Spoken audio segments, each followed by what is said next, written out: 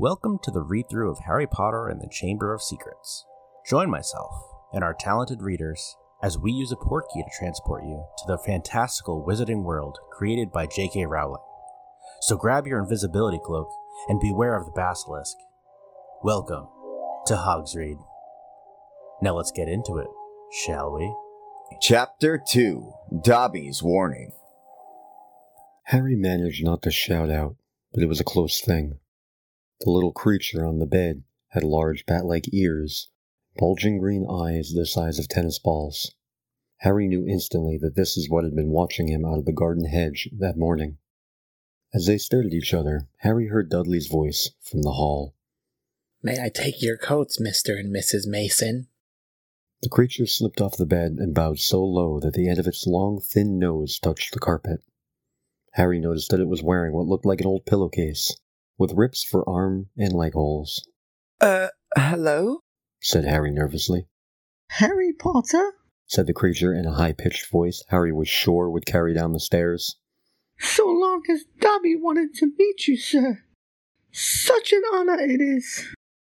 Thank you," said Harry, edging along the wall and sinking into his desk chair, next to Hedwig, who was asleep in her cage. He wanted to ask, "What are you?" but thought it would sound too rude. So instead, he said, "Who are you?" "Dobby, sir. Just Dobby. Dobby the house elf," said the creature. "Oh, really?" said Harry. I don't want to be rude or anything, but this isn't a great time for me to have a house elf in my bedroom." Aunt Petunia's high, false laugh sounded from the living room. The elf hung his head. "Not that I'm not pleased to meet you," said Harry quickly. "But, is there any particular reason you're here?" "Oh, yes, sir. said Dobby earnestly. Dobby has come to tell you, sir. It is difficult, sir. Dobby wonders where to begin." "Sit down," said Harry politely, pointing at the bed. To his horror, the elf burst into tears. Very noisy tears. "Sit down? He wailed. Never ever." Harry thought he heard the voices downstairs falter. "I'm sorry," he whispered. "I didn't mean to offend you or anything." "Offend Dobby? Choked the elf. Dobby has never been asked to sit down by a wizard. Like it equal." Harry, trying to say shh and look comforting at the same time, ushered Dobby back onto the bed where he sat, hiccoughing, looking like a large and very ugly doll.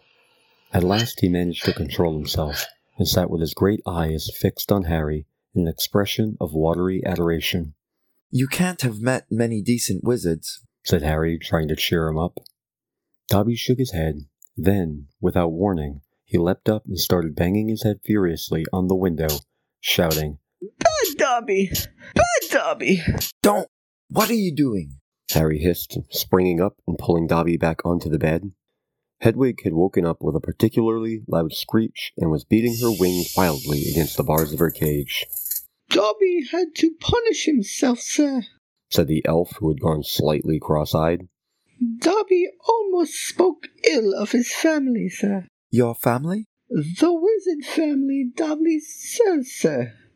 Dobby is a house elf, bound to serve one house and one family forever." "Do they know you're here?"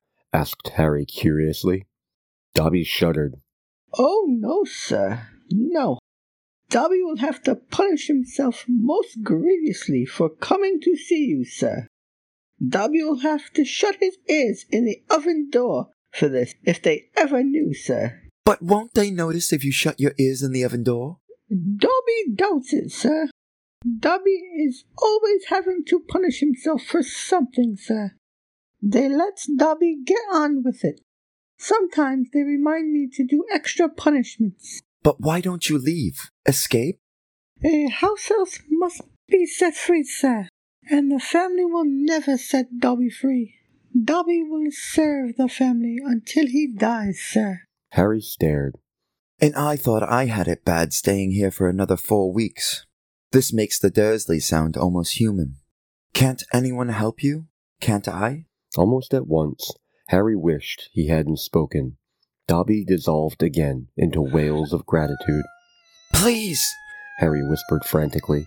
Please, please be quiet. If the Dursleys hear anything, if they know you're here. Harry Potter asks if he can help me, Dobby. Dobby has heard of your greatness, sir, but of your goodness, Dobby never knew. Harry, who was feeling distinctly hot in the face, said, Whatever you've heard about my greatness is a load of rubbish. I'm not even on top of my year at Hogwarts. That's Hermione.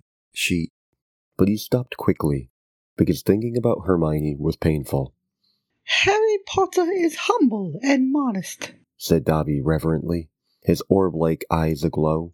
Harry Potter speaks not of his triumph over he who must not be named. Voldemort?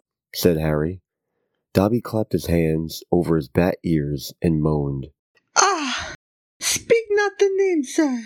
Speak not the name. Sorry, said Harry quickly. I know lots of people don't like it. My friend Ron. He stopped again. Thinking about Ron was painful too. Dobby leaned toward Harry. Dobby heard tell, he said hoarsely, that Harry Potter met the Dark Lord for a second time, just weeks ago. That Harry Potter escaped yet again. Harry nodded, and Dobby's eyes suddenly shone with tears. Ah, sir. Ah. He gasped, dabbing his face with a corner of the grubby pillowcase he was wearing. Harry Potter is valiant and bold.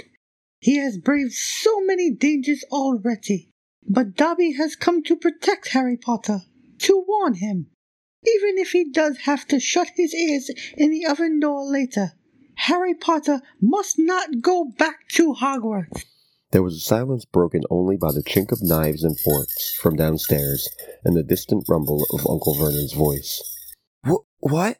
Harry stammered. But I've got to go back. Term starts on September 1st. It's all that's keeping me going. You don't know what it's like here. I don't belong here. I belong in your world at Hogwarts.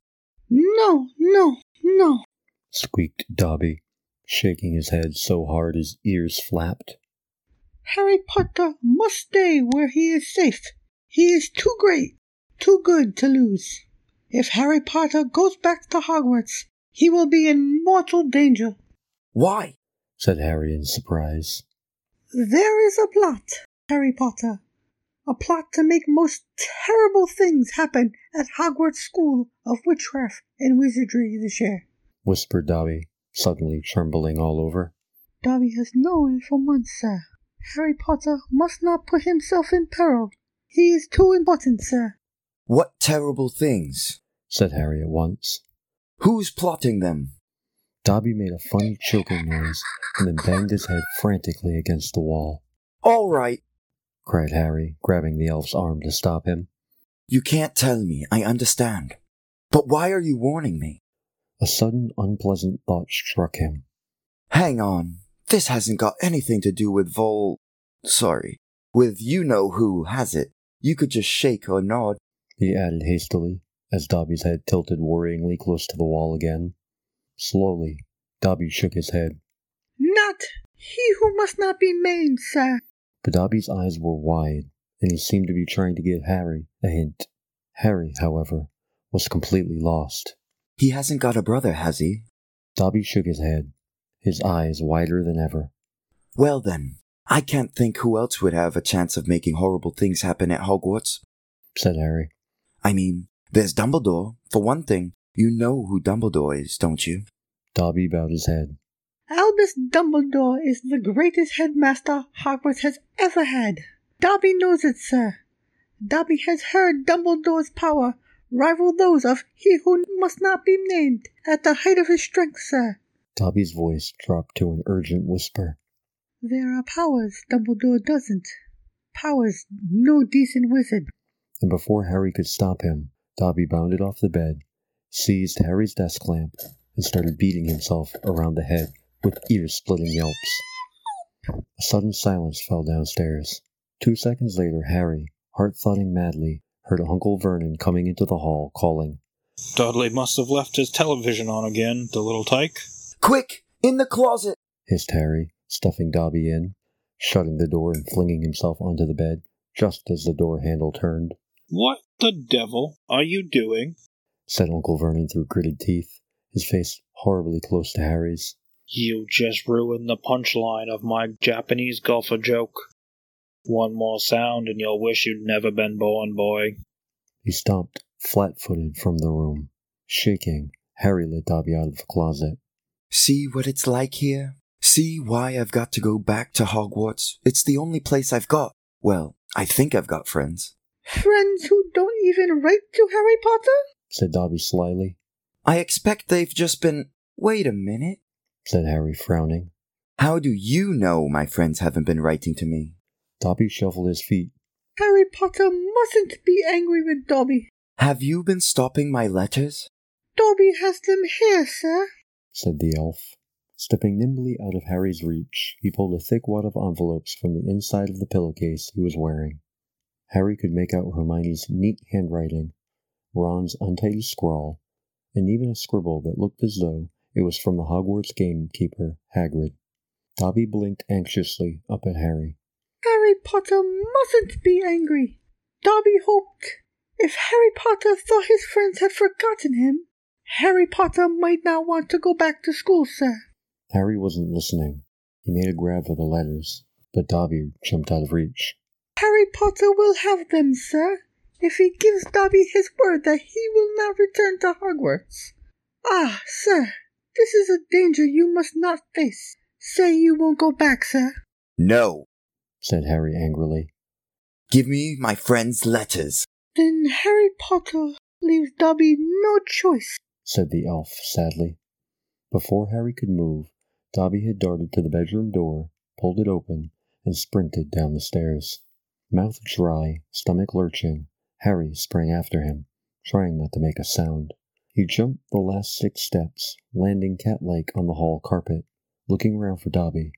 From the dining room he heard Uncle Vernon saying, Tell Petunia that very funny story about those American plumbers. Mr. Mason, she's been dying to hear. Harry ran up the hall into the kitchen and felt his stomach disappear. Aunt Petunia's masterpiece of a pudding, the mountain of cream and sugared violets, was floating up near the ceiling. On top of a cupboard in the corner crouched Dobby.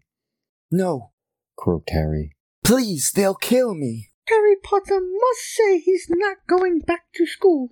Dobby, please. Say it, sir. I can't. Dobby gave him a tragic look. Then Dobby must do it, sir, for Harry Potter's own good. The pudding fell to the floor with a heart-stopping crash. Cream splattered the windows and walls as the dish shattered. With a crack like a whip, Dobby vanished. There were screams from the dining room, and Uncle Vernon burst into the kitchen to find Harry, rigid with shock, covered from head to foot in Aunt Petunia's pudding. At first, it looked as though Uncle Vernon would manage to gloss the whole thing over. Just our nephew. Very disturbed. Meeting strangers upsets him, so we keep him upstairs. He shooed the shocked Masons back into the dining room, promised Harry he would flay him to within an inch of his life when the Masons had left, and handed him a mop.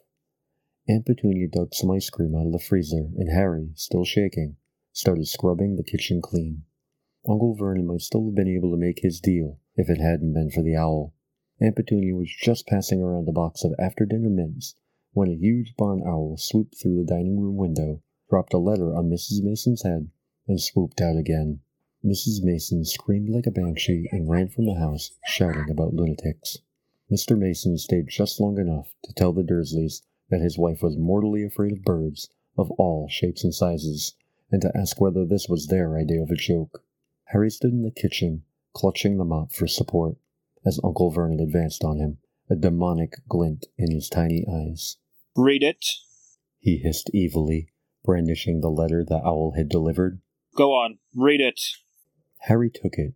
It did not contain birthday greetings. Dear Mr. Potter, we have received intelligence that a hover charm was used at your place of residence this evening at 12 minutes past 9. As you know, underage wizards are not permitted to perform spells outside school, and further spell work on your part may lead to expulsion from said school. We would also ask you to remember that any magical activity that risks notice by members of the non-magical community is a serious offense under Section 13 of the International Confederation of Warlocks Statute of Secrecy. Enjoy your holidays. Yours sincerely, Mafalda Hopkirk. Improper use of magic office, Ministry of Magic. Harry looked up from the letter and gulped. You didn't tell us you weren't allowed to use magic outside school. said Uncle Vernon, a mad gleam dancing in his eyes. Forgot to mention it? Slipped your mind, I dare say? He was bearing down on Harry like a great bulldog, all of his teeth bared. Well, I've got news for you, boy. I'm locking you up. You're never going back to that school. Never. And if you try and magic yourself out, they'll expel you. And laughing like a maniac, he dragged Harry back upstairs. Uncle Vernon was as bad as his word. The following morning, he paid a man to fit bars on Harry's window. He himself fitted a cat flap in the bedroom door so that small amounts of food could be pushed inside 3 times a day. They let Harry out to use the bathroom morning and evening. Otherwise, he was locked in his room around the clock. 3 days later, the Dursleys were showing no sign of relenting, and Harry couldn't see any way out of his situation. He lay on his bed watching the sun sinking behind the bars on the window and wondered miserably what was going to happen to him. What was the good of magicking himself out of his room if Hogwarts would expel him for doing it? Yet life at Privet Drive had reached an all-time low. Now that the Dursleys knew they weren't going to wake up his fruit bats, he had lost his only weapon. Dobby might have saved Harry from horrible happenings at Hogwarts, but the way things were going, he probably starved to death anyway. The cat flap rattled and Aunt Petunia's hand appeared, pushing a bowl of canned soup into the room. Harry, whose insides were aching with hunger, jumped off his bed and seized it. The soup was stone cold, but he drank half of it in one gulp. Then he crossed the room to Hedwig's cage and tipped the soggy vegetables at the bottom of the bowl into her empty food tray. She ruffled her feathers and gave him a look of deep disgust. It's no good turning your beak up at it. That's all we've got, said Harry grimly. He put the empty bowl back on the floor next to the cat flap and lay back down on the bed, somehow even hungrier than he had been before the soup. Supposing he was still alive in another 4 weeks, what would happen if he didn't turn up at Hogwarts? Would someone be sent to see why he hadn't come back? Would they be able to make the Dursleys let him go? The room was growing dark. Exhausted, stomach rumbling, mind spinning over the same unanswerable questions, Harry fell into an uneasy sleep. He dreamed that he was on show in a zoo, with a card-reading underage wizard attached to his cage. People goggled through the bars at him as he lay, starving and weak, on a bed of straw. He saw Dobby's face in the crowd and shouted out, asking for help, but Dobby called, Harry Potter is safe there, sir, and vanished. Then the Dursleys appeared, and Dudley rattled the bars of the cage, laughing at him. Stop it, Harry muttered as the rattling pounded in his sore head. Leave me alone. Cut it out. I'm trying to sleep. He opened his eyes. Moonlight was shining through the bars on the window, and someone was goggling through the bars at him. A freckle-faced, red-haired, long-nosed someone. Ron Weasley was outside Harry's window.